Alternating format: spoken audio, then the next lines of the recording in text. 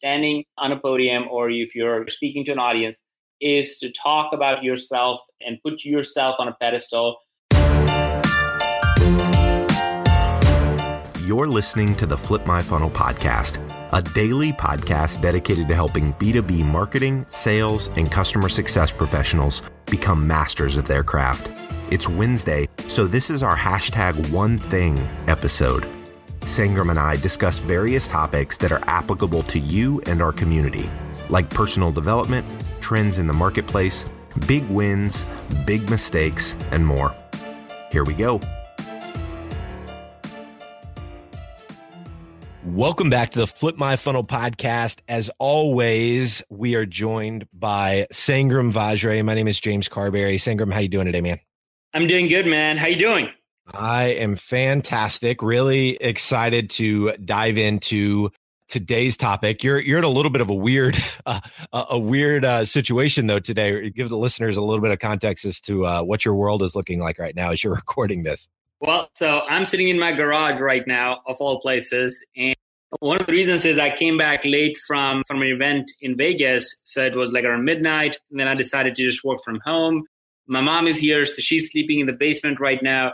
My wife has asked some cleaners to come, which I didn't know about, so they're all cleaning around the house. So the only potentially quiet spot, unless my landscaper shows up, which is very possible, is my garage right now. Wow. And you're still making it happen. So dedication, I love it. And I'm sure the folks listening to this love it as well.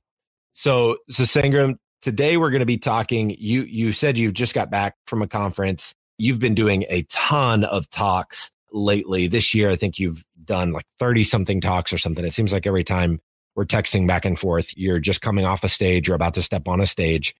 And you just read a really interesting book about, how to deliver a TED Talk. And there was a lot of takeaways, 5 specific takeaways you took from this particular book. Can you tell us a little bit about the book before we dive into the 5 specific takeaways?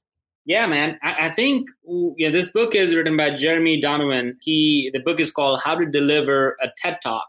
And as I've been speaking quite a bit this year, I've been trying to figure out what works, what doesn't. I'm trying to observe a lot of different people. And I think it's important for everybody, regardless of you giving a talk on a stage of 1,000 people or in a boardroom, how you open your talk, how you close your talk, what are the things that you focus on, how do you think about your presentation slides. It's really important because communication is at the heart of if you're going to get what you need to get done, approved or not. And I'm just learning a ton on it. And this book, it's a very short, quick read. I read it on a flight back as I was coming back from Vegas. And man, it has really good nuggets on how do you open, how do you talk, and also how do you close? Because a lot of times that's where people mess up. Yeah. So let's start diving into each of those points, Sangram, because I think you make a lot of, I read a book. It was probably a couple of years ago, a similar book. I think the guy's last name was Gallo, but it was about delivering a TED Talk. And I picked up on the similar, like how you open a talk is critically important, but I don't think a lot of people necessarily talk about that. There's a lot of different elements you're going to cover here. Let's dive into the first one, which is how to open. What were your takeaways from this section of the book? All right. So we're going to dive next up in how not to open. So I'm going to try to avoid saying that, well, let's not do that. But okay. Here are the type of openings that he mentions in the book. And I think this is probably going to hit home to a lot of people. One type of opening that he has seen work really well is when you open with a personal story. Now, if you think about one of the greatest, you think about Mark Benioff or Steve Jobs, or if you think about all the great speakers of our times that are alive, we know that there's some sort of personal connection that we get with these people. So he said that opening with a personal story is by far one of the most effective way of getting people's attention. Now, he didn't stop there, and he's not every time you're going to have a personal story. So if you are delivering a message on a very specific thing, maybe you talk about a shocking statement, right? You start with a statement that will get people's attention. And he has some examples around it where you can literally go and say, hey, did you know that what happened, X number of people in the world don't have water? And all of a sudden, most people will be shocked with something like that. So use a shocking statement. Or number three, and this is where this is what I like to do a lot of times when I don't have a personal story connecting, is ask a very important question that will get people thinking. You might remember, James, that at the Flip My Funnel conference, I started with these questions like, well, in B2B, the value of marketing is defined by what? And I think that became that just made everybody kind of lean in and trying to answer this question, trying to discuss this question. So the third option, if you don't have a personal story, if there's nothing shocking that you're going to just put out there that will just get people's attention, then try to see if you can ask a question and get people thinking about the topic. So they're not on their phone, but actually thinking about it. Yeah, I love it. And so those three specific ways to open are super helpful. And you alluded to it before. Now I want to talk about how not to open. I remember a few things. I'm curious to see if what you learned in this book aligned with what I learned in the book that I read. So what are some things we can do that are kind of the how not to's?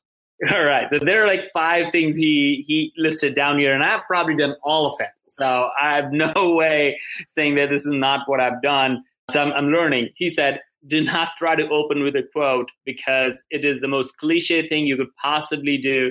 With a quote from Gandhi, you could quote from Dr. Martin Luther King, or it is one of the most, that's where you get the eye rolls because you just try to go over the top in the beginning. So do not try to open with a quote. That's very cliche. Number 2, do not try to open with a joke. And try to get and again, if trying to get people to laugh in the first 30 seconds is a good thing because it has a physical response to something and it eases people, it primes people for what's coming next. But trying to force a joke that is not needed in the first 30 seconds is not always a good idea. So jokes not always one. Don't try to come up with a cartoon or something like that's just out there. And it doesn't really add value to the rest of the conversation in a big way, unless it is a point that you're really trying to make. Don't try to do that. It's just a cutesy thing. It's not something that people will remember as a remarkable presentation. So don't try to be just cute. And this is something that surprised me. He said, and this is what I see happen all the time. Don't start with saying thank you. Thank you for being here. Thank you for doing this. Thank you for, and like people already know that. Like you don't need to do that. If you want to thank you, then try doing that at the end. Don't start there, even though that's our obvious response. And people just expect that, okay, yeah, of course you're thankful for us. Like we paid tickets for it or whatever it might be the case. So don't try to just thank you. And then don't start with something he sees that people do this all the time, that, hey, before I begin, let me share something with you. Like, so that's like, well, you've already begun. Like, well, what are you talking about? So those were the 5 that I feel I've done every one of those mistakes. The one that I've heard that I didn't hear you mention there, Sangram, is don't open with an introduction of yourself, which was like, when I first heard it was like really counterintuitive. It was like, because that's so natural. Like, hey, everyone, my name is James Carbary. I'm the founder of Sweetfish Media. Like that just, and today I'm going to talk about da-da-da. But the book that I read talked like those opening words are so critical that he too mentioned like opening with a personal story or kind of a shock statement. I think he mentioned a question too. So those 3 were very aligned, but he also mentioned don't open by introducing yourself. Where do you stand on that? Do you think that that's permissible or should that be a no-no as well? Oh man, that is such a good point.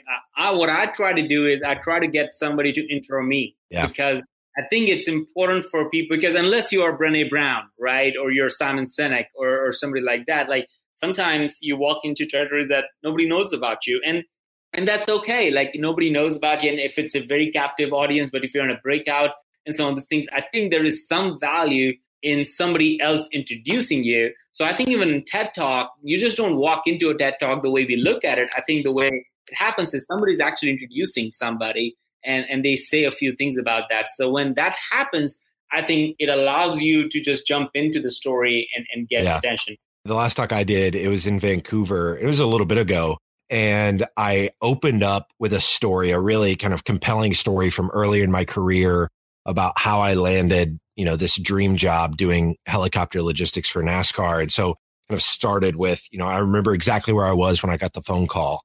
And that line instantly had people kind of at the edge of their seat, like, I didn't open with, "Hey, I'm James," or like literally I walked on stage and the first thing I said was, "I remember exactly where I was when I got the phone call."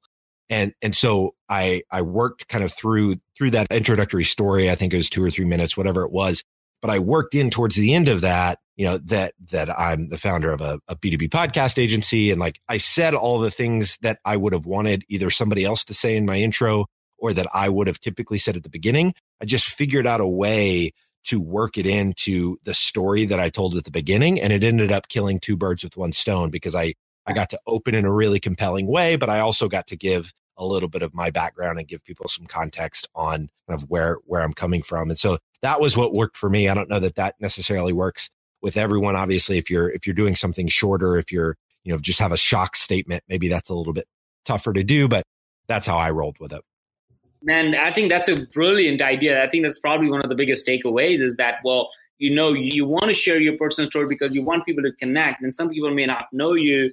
And as you talk about it, that just becomes part of your story, then I think people would give that a pass. So I feel like that's brilliant, and I'm glad you're doing it. I took note on that one, so I'll try to do that next time I do it.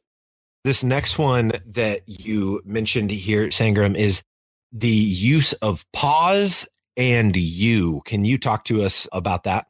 Yeah, man. I think in this book, Jeremy really got into this, and he had paragraphs after paragraphs of like Brené Brown or Simon Sinek or Sir Richardson, like just went on and on of all these people who have done really remarkable TED Talks. And he said that what they do probably more effective than anybody else is the use of an attention grabbing pause. And I just paused there for a second, right? It is that, like, so I'm going to just read up a sentence that I'm holding the book right now and reading from it. So you can probably notice this. They would say something like in his notes in this book, he says, they will follow through a story and then say, but there's another way. And then they will walk through that, whatever the another way. Yeah. Or they would say something like, hey, let me leave you with this. And then they will talk about it. So that pause, that when there's this constant monologue where a lot of people struggle with, where they can't move the pitch doesn't go up and down to get people's attention here and there. In those cases, I think it's even more important to have a pause, because if you don't have a pause, then people are probably not attention, and pause has a dramatic effect on any and everything that's coming right after the pause. Mm-hmm. Yep. You're totally right. And then is it also strategic with the use of the word you?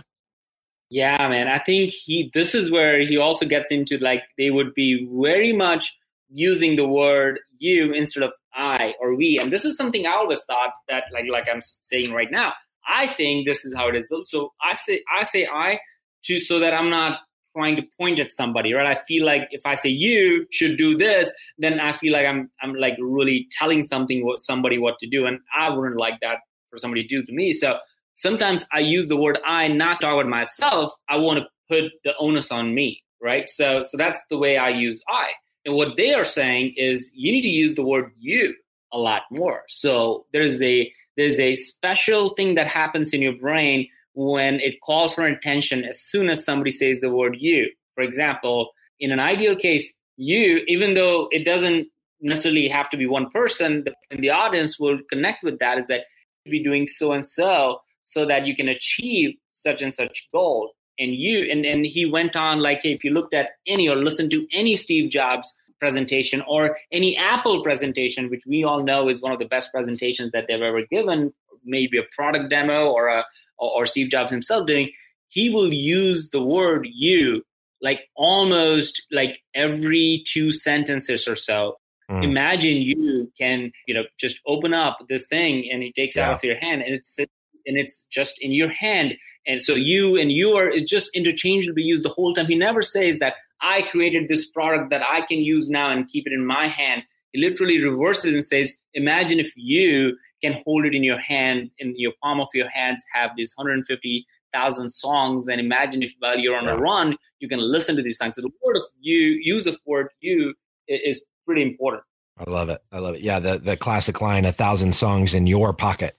And it's easy to say, oh, of course he said that. But to look back on that and go, oh no, the use of that "your" was very strategic is super interesting.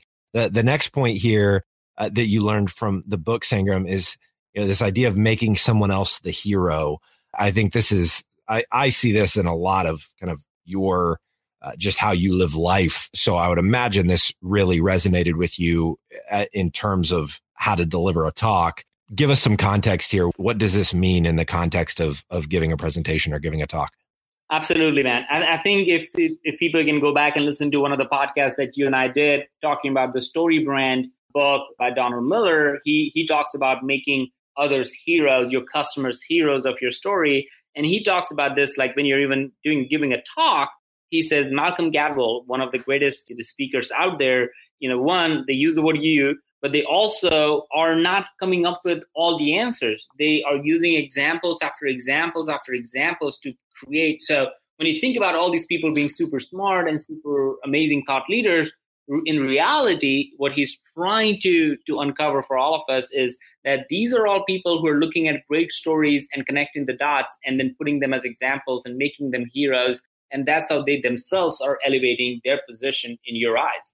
And that to me is really, really big takeaway. So he says the worst thing you possibly can do when you're standing on a podium or if you're speaking to an audience is to talk about yourself and put yourself on a pedestal. Again, it's absolutely the worst thing that you could possibly do. Even though when you're telling a story of your own success, you have to figure out a way to show gratitude, show how others have helped you be successful, even if it's your own story. I think the last thing you want to do is show yourself as the person who made it all. That makes so much sense. I mean, nobody is attracted to an arrogant, kind of self-absorbed person. But I think if you're not intentional about it, you could accidentally come across that way without even realizing that you're doing it. So that's a really good piece of advice. This last note that you had here, Sangram, in the book, they talk about how to close your talk. Share with us what you learned there. All right. So when you close your talk, and this is super important because it's just like the opening, it is super easy to just walk away with like the last 2 minutes and the first 2 minutes of your talk are for the most part, the most important. Even just before I get into what they said, I was at an event in Canada and I forget the name of the person who actually worked with the Disney World and all the Disney movies and characters. And he said, hey, look, the most important thing when you're telling a story is at the end of the day, it's important for people that they have some sort of feeling from your presentation. They're not going to remember what you said. They're not going to remember all the stats. They're not going to remember all the quotes, whatever you went through the presentation for 40, 45 minutes, but they will remember how you made them feel. So this is where how to close and how to open is, because now this is the time where you have kind of taken away 20, 30, 40 minutes of their time.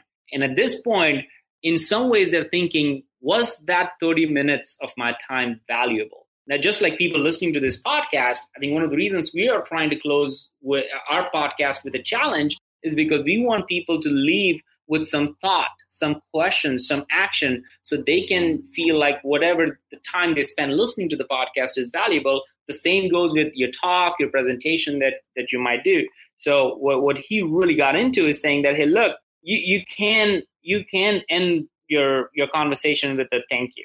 And if you're just saying that, then that's okay. But entertain this thought for a second. Instead of saying thank you, you could literally end with, and this is what I think he said Brené Brown does really well. She typically ends with saying something like this. Instead of a thank you, she would say, and that I think in a world like this idea that I just shared is word spreading can have a great impact on everything that you do starting today. And then just leave the stage and just have that pause. And people would just try to kind of process that thought. So instead of saying thank you specifically, he was just like, just the word thank you, yes, we should be thanking, but it should be part of your conversation throughout. But the end of your talk, people are really evaluating, was that worth my time? And a thank you is not going to cut it. It's more than that. It's a challenge. It's a question. It's an ask. It's an action item, something that they can take away and noodle on. I love it. What are your thoughts on Sangram ending, like particularly like breakout sessions I'm about to go give a talk in Salt Lake City in a couple weeks. And I was thinking about closing it by asking for questions. And it's just some more tactical, we're talking about how to grow a podcast and how to start and grow a podcast. So it's more tactical in nature. It's not like a Brene Brown type talk or even like the kind of talks that you've been doing at your keynotes. Would you say that ending it with questions is probably a bad idea as well?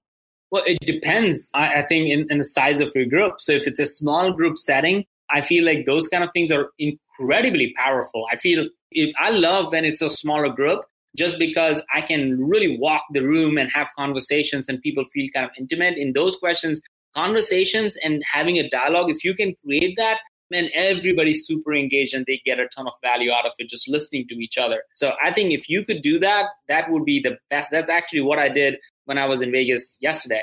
But if you are on a bigger stage and if you're doing a presentation that is to a bigger audience, at that point, I think you have to be very selective of what you can really end with. A lot of times it's really hard to end with questions because people start to move around and there's not so that's why you won't see a lot of keynotes ending with questions. A lot of keynotes end with the speaker giving people a thought somewhere where they all take away an action item, or they try to summarize themselves and say, here are the big 2 takeaways for you, or just give them a question at the end, like to ponder, like, how would you do that? Like in some of the ones that I'm trying to do is say, how do you practice authenticity in your day-to-day life, in day-to-day work? And I think that a question could be really powerful as well. I like it. Awesome, man. All right. So in true Wednesday episode fashion, what is the challenge that you want listeners to walk away with today? All right. So first of all, none of these are easy things to do. I think I struggle, and I know James does, and so almost every other person who has anything. But I think it's a very important topic, and I would love for people to listen and tune in and take notes if this is something of interest. And if you are in a leadership position where you have to do a lot of communication, this is important. The one challenge that I would love to give everybody is to all of these 5 things of how do you open, how do you close, do you pause or not, the use of the word you, or making sure that you have heroes and storytelling in your talk. It's really hard to do all of them together. So don't try to do it all. Take one thing out of this thing. Maybe the next conversation you have, you think about how you're going to open it and nail that thing. And then once you nail it, go to the next thing. How you going to close it, or how you going to tell a personal story, or the word of use, because you can't focus on some of these things at one time, and then over a period of time, you'll just get at the whole thing. And that's what I'm trying to do. So just focus on one thing that you feel comfortable with so you can get a quick win on it. I love it.